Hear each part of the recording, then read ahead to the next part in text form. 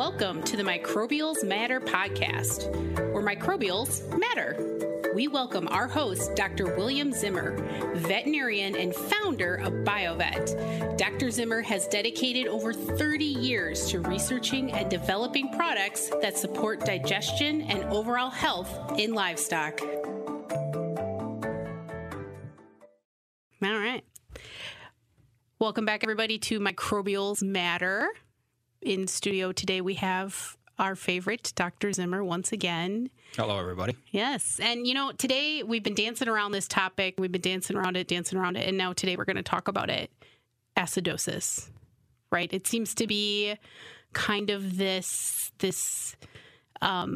silent thing, right? It kind of sneaks up on you, and it can happen so quickly, it seems like, in animals. So, today I want to start by talking about maybe what brings on the onset of acidosis, and then why it can be just so detrimental to a herd or to a cow individual, because, it can affect almost every part of the body. Not almost is kind of on the loose side. It affects every part of the body. Right. That's kind of a scary thought. It is, but we need to understand, first of all, that acidosis and production of acid in the rumen is what we're really talking about here, and then eventually to the bloodstream. But that production of acid in the rumen is part of the natural digestive process for a cow, or ruminants in general. As we've strived in history to increase milk production of dairy cows, to make them more productive, make them more efficient, we feed more fermentable feeds, higher digestibility to them. And these organisms in the rumen ferment that feed very rapidly, produce a lot of acid, and it kind of overcomes her system to absorb those acids and builds up in the rumen. And that's where we get what we term acidosis in the rumen. So taking a step back here, when we talk about the production of acids in the rumen, we're talking about butyrionic, propionate. Talking about butyric acid, propionic acid, acetic acid are the three big ones. The volatile fatty acids. The volatile fatty acids. You also have lactic acid, which tends to get formed at a lesser rate, but is much more detrimental than the other three because it's a much stronger acid. And so as we get that acid produced, we really see a dramatic drop in pH in that rumen. So as we get off balance with these acids and our overall rumen pH starts to drop a little bit, what do we see kind of happen in the cow at that point? Like, what are kind of our maybe outside indicators, or what might be some of the first things you start to see as the microbiome's being affected by these changes or by this upset acid? I wish there was an easy answer for that one. Of course, there's no easy answer. This depends on the severity of the acidosis that goes on. If it's a very acute onset of acidosis, a cow get into a huge amount of grain, for example. The cows are out. Yeah, the cows are out. In the way we feed cows today, we don't see that generally. But if that was the situation that was to occur, the first thing that we would notice is the cow would go off feed. That would be the first outward sign. And that's actually a natural protective mechanism for the cow. When she becomes acidotic in her rumen and everything slows down, the rumen microorganisms start to slow down, the first thing she wants to do is stop eating so she's not adding more fuel to that fire, so to speak. Putting in more digestible carbohydrates at that time would just cause more acids to be produced, so she goes off feed. Mm-hmm. That in the good old days when we were still stanchion feeding or tie stall feeding, individually feeding cows, we would see those types of situations where cows would go off feed for a few hours. Now what we're seeing is just a slight decrease, almost undetectable decrease in dry matter intake on those cows. And so what we're running into more with dairy cows today is they'll consume their meals. We tend to push feed up a few times a day. The more often, the better, by the way, because that tends to increase the number of meals and make those meals smaller. But as the meal is digested, that cow will slow down just a little bit inside. And you won't even notice it unless you have some kind of a rumen monitor or some system like that where you're actually measuring rumination. Then you'll start to see those rumination numbers drop down over a period of time. And they drop pretty quickly, right? Like, they can be impacted pretty fast. They change throughout the day in response to those meals. So they can be very rapid, and then as the meal gets digested and acids are produced, they'll slow down for a while, and then they'll speed back up. And you can actually see these cycles pretty much every time you feed the cow. Mm-hmm. You'll notice these when you're running that kind of technology. And so it becomes. We notice like the crash. You'll see the crash. You'll see the crest. You'll see the crash. You'll see the crest. And as long as they don't crash too low, again, everything to extremes. We want to try to make those changes as slow and as uniform as possible so that they're not very dramatic changes. Right.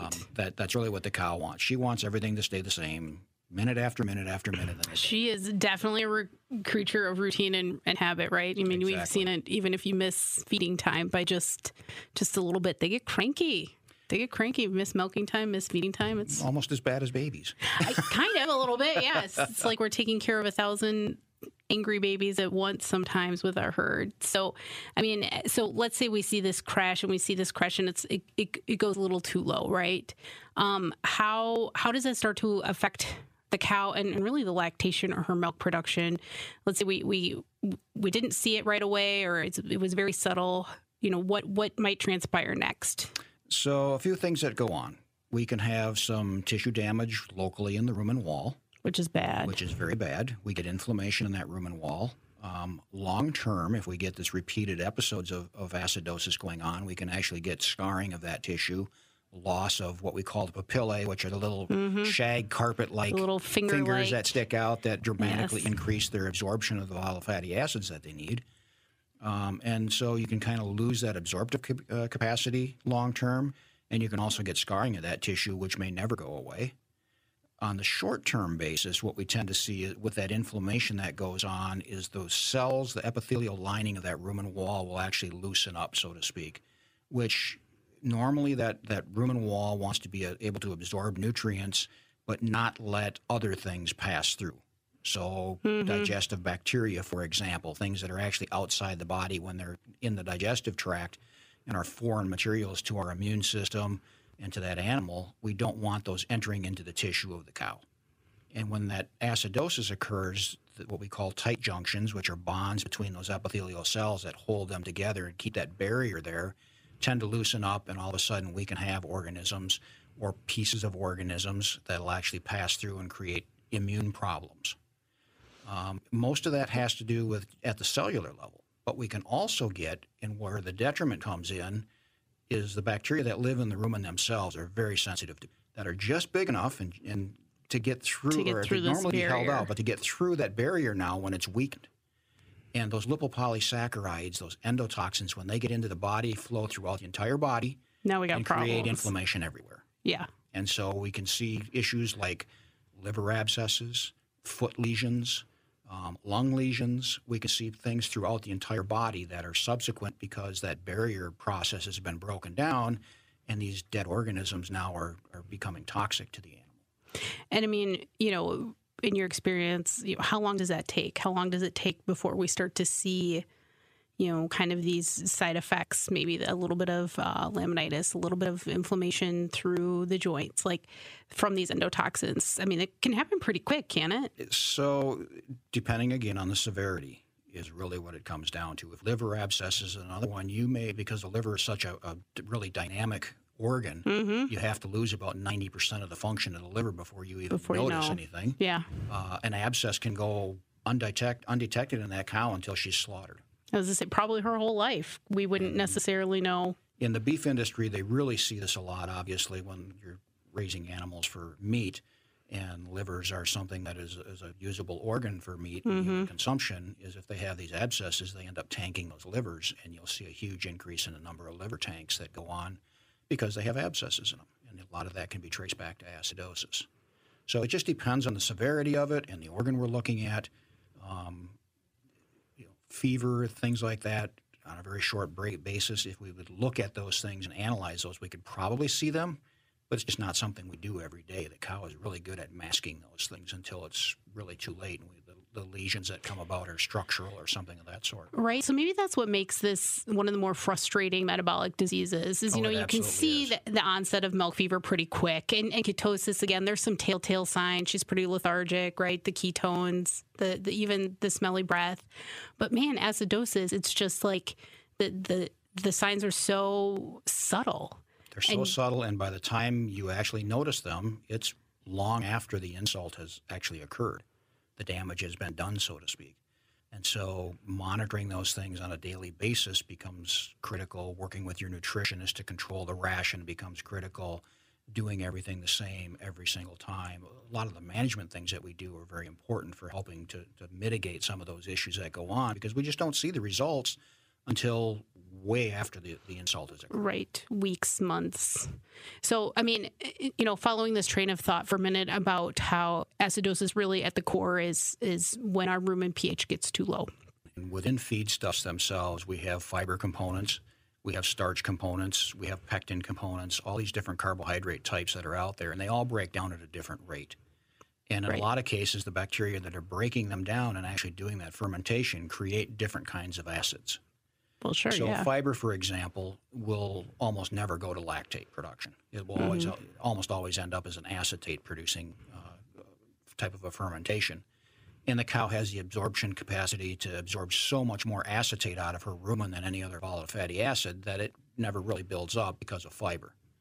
We get into pectins that tend to produce more propionates and things like that and break down a little faster. You can get a little bit lower pH because a few more of the acids are produced faster than they can be absorbed. When we get to starch, it breaks down so rapidly. That's our ticket. We really start to see the accumulation at that point in time. And a lot of the organisms that can break down starch can also produce lactic acid, which is, again, is the acid. It's about 10 times stronger, by the way. Because it helps to drive milk production on some with level. all acids, because they are energy. And so the benefit of lactic acid, even though it becomes more of a detriment in most cases, is that when it can be mobilized by the cow and utilized by the cow, it's one of the two major fatty acids that become lactic acid, for example, becomes glucose when it's metabolized by the liver.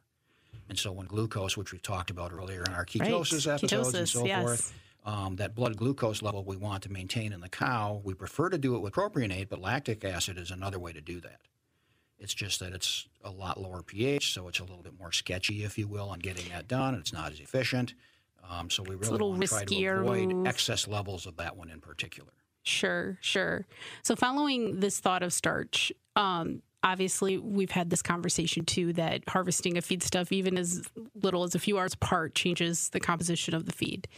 So understanding that part, do we see a spike in acidosis at certain points in the year? Or, I know it can happen at any time. We do here, especially in the upper Midwest, we do. Or even in more temperate climates, we do during the summer months.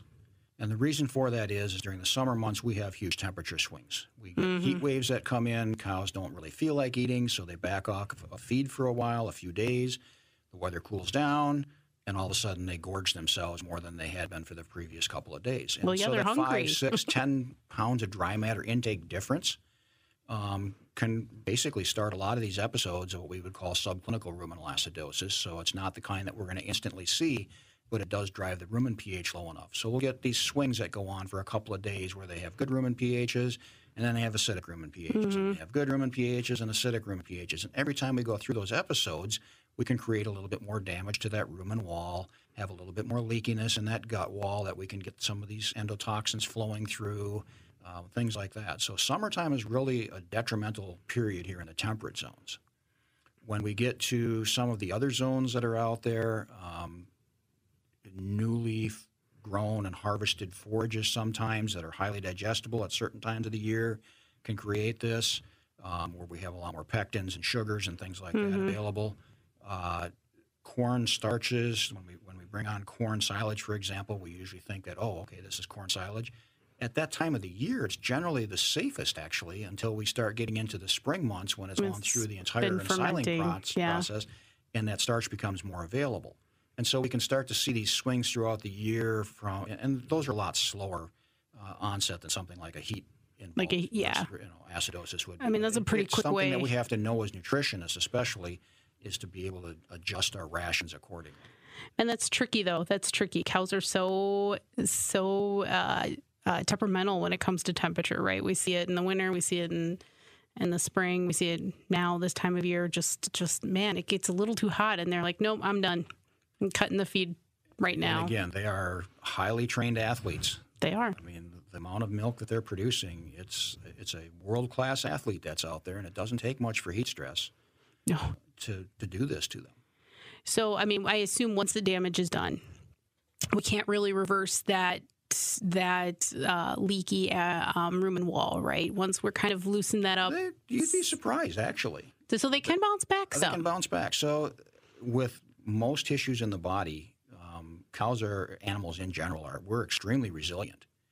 And because those epithelial cells basically will replenish themselves in about a 4-day, 5-day period, that's how rapidly they grow, you do have quite a bit of healing that can go on within that gut wall.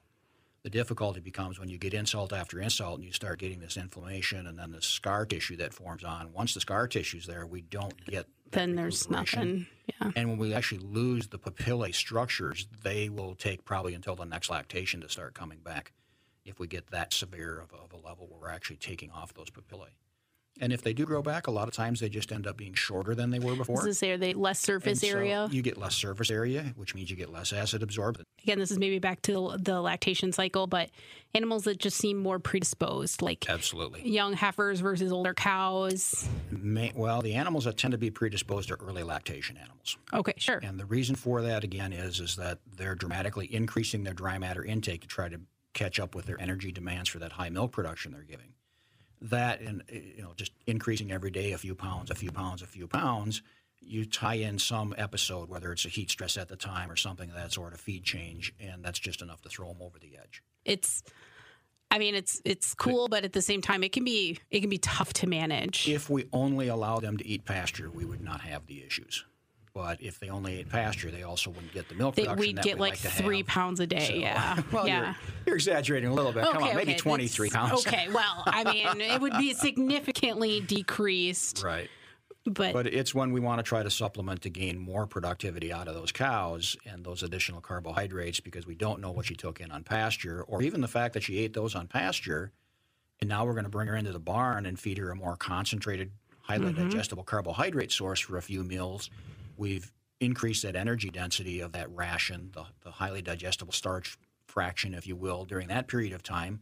And now we can run into these, again, very short bouts of acidosis because that part of the ration ferments much more rapidly. Right. And if it was in a TMR where she's taking in, yes, overall in the same day, the same number of carbohydrates, but they're being spread out evenly throughout those meals, and that cow then can adjust them. So do you ever see any issues then with like green chop?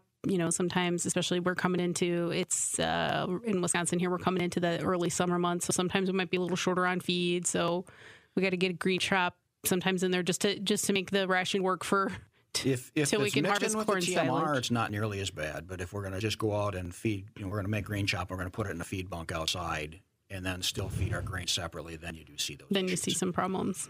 If it's mixed into the TMR, it's much more predictable than even a pasture animal is because it's impossible to go out and say, okay, the cow got so many pounds of pasture. No idea. Depends on what she ate that day. No idea. Whereas yeah. if I'm at least green chopping it, I can weigh it. I can kind of figure out close to where I am on a dry matter basis. Now, yes, it does change if it hasn't rained for 4 days versus if it's rained and the plants Still are really pretty succulent wet. and dripping out when if you cut off the stem and they start dripping out.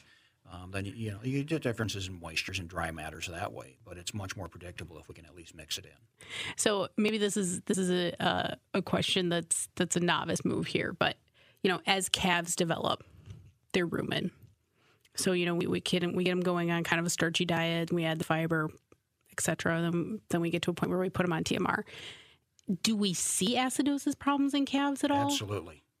Okay, even worse than adult cows. Right. Okay. So I'm not completely off base here. So how does that even affect maybe what their productive life can look like, or even reproduction, or does it not play as big of a role? Because I'm going back to that endotoxin thought and right and growing animals. What we know so far, we know very little about the long-term effects, by the way. But what we know so far is that period of time in an animal's life prior to weaning, if they get these type of gastrointestinal insults, that will affect their barrier capability and their absorptive capability of their digestive tracts for the rest of their lives. Wow. That's the long-term issue that can go on. The shorter-term issue that we see in a lot of calves, especially calves that are rapidly growing or we're pushing them for rapid growth, we really want to try to get them off of liquid feed as fast as possible, so we're weaning them, pushing that weaning age earlier and earlier, is if their rumens aren't ready for that, we can create acidosis at that time. So we would take a calf from 2 pounds of starter grain and take it off of feed, and the next day she's eating 4 or 5 pounds. Oof. That dramatic change in that grain intake at that point in time sets them up for ruminal acidosis. Yeah. And a lot of times you'll see this on calf operations where they go, yeah, we're struggling that week of weaning. It's probably because their rumens aren't developed enough yet. They can't take in enough of that grain and haven't developed that technique enough that we're going to start overfeeding. When they get what we call grain overload, it's very common. They get a lot of lactic acid produced, and we get what's called D-lactic acidosis, which cattle are very sensitive to. And most of the times when we see D-lactic acidosis, it is in calves, and it's because they've been fed grain at a too high of a level. And again, this is a double-edged sword for calves because what makes their rumen wall develop are the fatty acids that come from grain fermentation, not so much from fiber fermentation. And so we want to feed them grain to get that rumen wall to develop because that's where the butyric acid, the propionic acid are going to come from that are going to feed that rumen wall and make it develop, but we can't go too fast. So really the rule of thumb with calves is a quarter-pound change at a time. If they eat a pound, you give them a pound and a quarter. 3 days later, you can make another quarter-pound change. Make it very, very slowly so that rumen can adapt. And then they seem to do okay on it. But when we make the change too rapidly, that's where we start running into problems. Okay, again, down the path of maybe ridiculous questions here. Are they born with rumen microbes? I mean, we know the rumen's born very underdeveloped. Hopefully, if an animal is born with a sterile gut, completely sterile. And as soon as it starts to be born, it's passing through that and it's inhaling things and vaginal tract and birth canal. It's starting to gain microbes from mom. It's starting to gain microbes from the environment. As it starts to drink and eat and things like that, these microbes start to come about. And that's kind of fascinating. It's from zero to billions in just a short amount of time. And so we get that establishment based on what they're consuming, the environment they're in, all those types of things. And that includes pathogenic organisms and beneficial organisms that we want to establish in that gut. So that starts out basically from the day they're born, and it progresses on usually until they're probably in the case of cattle anyway, probably until they're a good 6 or 7 months of age.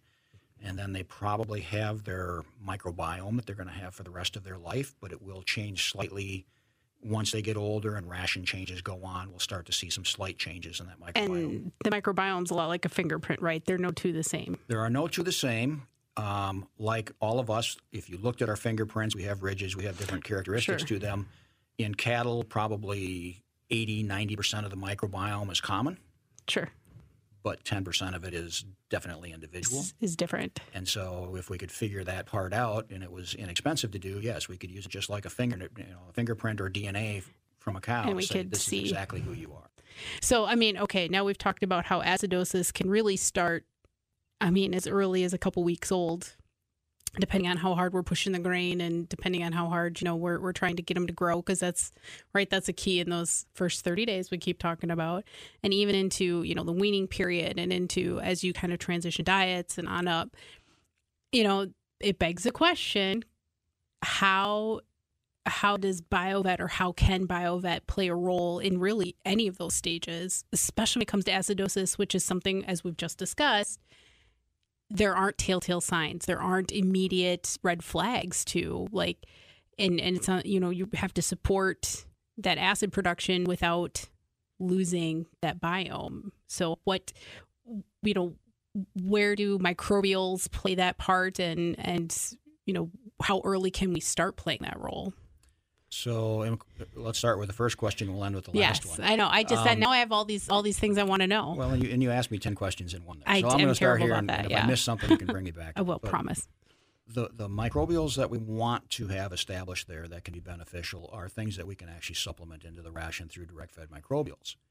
And our ultimate goal with that is to strengthen that microbiome, that interaction between those organisms and the actual epithelial cells themselves. And we know that there's interactions that go on between bacteria or other organisms in the gut and those epithelial cells and that immune system that's immediately there.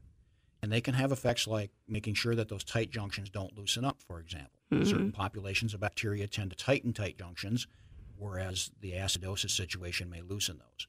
So if we can put in organisms that are going to have more of a supporting effect on those epithelial cells, on the organisms that are there that are going to keep pathogens from dying, keep pathogens populations low so we don't get these lipopolysaccharides, because not all bacteria are going to express this endotoxin lipopolysaccharide. It's only certain ones. If we can keep those populations more in check, then we get less of an insult from that when we do get loosening of the tight junctions. So there's a whole bunch of interactions that go on. It's a chain reaction, really. It is, that we can do through organisms. And we can also have direct effects on the acid load that's there by using certain types of organisms that will ferment that carbohydrate in a different way. We can also add organisms that will utilize those acids before they can overload the system for the cow. So, for example, we know there are strains of Propionibacteria. Naturally in the rumen, there are strains of Selanemonas and Megasphaera, these types of organisms that are lactate-utilizing organisms. And in the case of Propionibacteria, the strain we use is P63. Its almost sole purpose in life is to utilize lactic acid and produce propionate from it. So I've now taken an acid that's 10 times stronger to one that's weaker by tenfold. Right. That dramatically improves the pH. And propionate gets absorbed out of that rumen about 3 or 4 times faster than lactate does. And the liver can metabolize it a few times more efficiently than it can lactic acid. So I can run it through the entire system with less impact on that animal just by converting it from one acid to the other. I don't know, maybe it's just me, but that just makes so much sense that you'd want to do that. It does, and it does work quite well, but we always hope that we never get to the point where we're producing high levels of lactic acid, especially in a dairy cow. Those rations, if they get to be that low pH, then butterfat starts to be affected. Well, we got big problems. We got big problems. Try to make sure we don't get quite that low. But the other aspects that we talked about, making sure they don't get that low, making sure that we deal with that gut integrity that's there, those are other roles that microbials can play that we can add into the system that can have a dramatic effect on what impact acidosis is going to have. And your second question, how early can we start? Day one of life. As soon that as they microbiome start is being developed from day one of life. And yes, when we feed a young calf, we're predominantly feeding it milk. Usually that bypasses the rumen and goes right down into the abomasum. But we do always get calves nibbling on a few things. The environment is there. Those organisms are starting to establish in that little rudimentary rumen that will then develop over time. As they start nibbling on grain, they're those still acids babies. start to They develop. put everything in their mouth. They're still babies. And the reason it's really critical for calves is, again, because we want grain to develop that rumen wall, but there's always that fine line between grain overload and enough grain to get this to occur at a nice rapid rate. Is their lactic acid is a major dominant factor, unlike in an adult dairy cow where we can kind of look at the ration and say, all right, we really don't want to get all that far down the road. We don't need that much, yeah. In calves, lactic acid is going to be present quite readily. Even the sugars that are in lactic, the lactose that's in milk, becomes lactic acid when it's broken down by certain types of bacteria. If you want to go to the first floor of the elevator, because I know where your elevator speech goes, that would probably be my first take-home message when it comes to, even with just acidosis, but overall the microbiome. Start animals on a good microbial program from day one so that we're addressing that microbiome to become healthier and healthier. It will make her more resistant to some of these changes and these impacts that we're going to have later on, make her more resilient to some of the issues like acidosis that she may encounter in the future, and making sure that we do that from day one is really critical. Unfortunately, we can't go back and say, all right, what did we do as calves and how much production did we lose from that cow over the lifetime, or did we predispose her to certain things later in life because it's water under the bridge and we don't have those kind of interactions that go on. But I'm sure that if we did that, we would soon find out, and they have done this in pigs, for example. They've gone through and done this, where they've been able to show that if you disrupt that epithelial development, that microbiome at a young age, that animal's gut barrier is weakened even all the way through its entire life. They've actually been able to show that. But in cattle, it's a little more difficult because of the length that they live and some of the things that we do. It's not, the cycle's not as quick. But that would be the first take-home message, is make sure you start your young animals on a good microbial program, growing that microbiome so that it's as good as possible. And it's not just the microbes, it's your management things. Watching how you're doing things, working with your nutritionists and your advisors to say, okay, what am I doing? Setting up programs so that you're not overfeeding grain, so that you're developing that rumen in a timely fashion, but making sure that you're not creating problems. And that would be the first take-home message. The second take-home message is things that you're working now with nutrition, and I don't point to the nutritionist so much on this as nutrition management, which nutritionists can be a big help on. It's how we manage. How do we feed? How do we mix? Making sure that we're doing everything the same every single day, not only from pounds going into the mixer, but if you can, down to the minute that we feed, more often of feeding, so that we get fewer changes throughout the day in the digestive tract. All those things that are involved with management, and then making sure that we really fine tune those going into the summer months where we have heat stress and temperate zones. Yeah, that is one of the bigger critical parts of it. And again, microbes become part of that. At a minimum, you should have yeast in your ration all the time. A better approach is to take not only yeast, but some of these other strains of microbes that are going to be able to help that microbiome, that digestive tract wall, maintain its integrity and maintain its function, even though we get these little insults that go on because of some of the acidosis, that can be created over time. So that would be the third floor level, if you will. And the long-term level, if you're going all the way to the top, take us all the way there. All the way to the top is we need to understand that what happens inside that animal's gut affects that entire animal for the rest of her life. And so if we start looking around and we're going, wow, I've got all these feet problems that go on, you need to go start looking back 3 to 6 months and you'll probably find the culprit. Right. Oh, well, yeah, I kind of did this. And even if you don't recognize that you did it, that's what it points back to. Just that weakening of integrity of other tissues around the body. And some of the things that we're more prone to seeing are foot lesions. Usually in dairy animals, we don't see a lot of abscessing because they're down the road already. But if you do have cattle that you send off for slaughter and you're seeing any of that, that can be an indication. Just little things like that. But feed are probably one of the big things. Reproduction can be as well. Cows that are under acidotic stress tend to be less reproductive, if you will. But it's so hard to measure that and go back that you kind of got to look at the other indicators. Conception rates can be influenced by everything from time of day to acidosis is just one more stress on that animal. It's just one more thing, but I think back to our original point here is it's a sneaky one that can really affect, as you pointed out, every part of the cow's body, and just being able to support her microbiome and support her with those acid productions and kind of help balancing that out is really can be key to negating acidosis. And being aware of what those signals are. So feed is one that I mentioned. Yeah, I mean that's all I had on my checklist today for acidosis. But I know this was one that we've been dancing around, like I said, and we've been leading up to, and now today we kind of see a bigger picture, really, about how acidosis not only plays a role from as much as baby calves on up to mature cows, but also how we can play a role through management, through support, through nutritional support, to help kind of give that animal the best shot at not having so many problems, becoming the most productive for you. To learn more about microbials, check out our other podcast episodes or read more at bio-vet.com.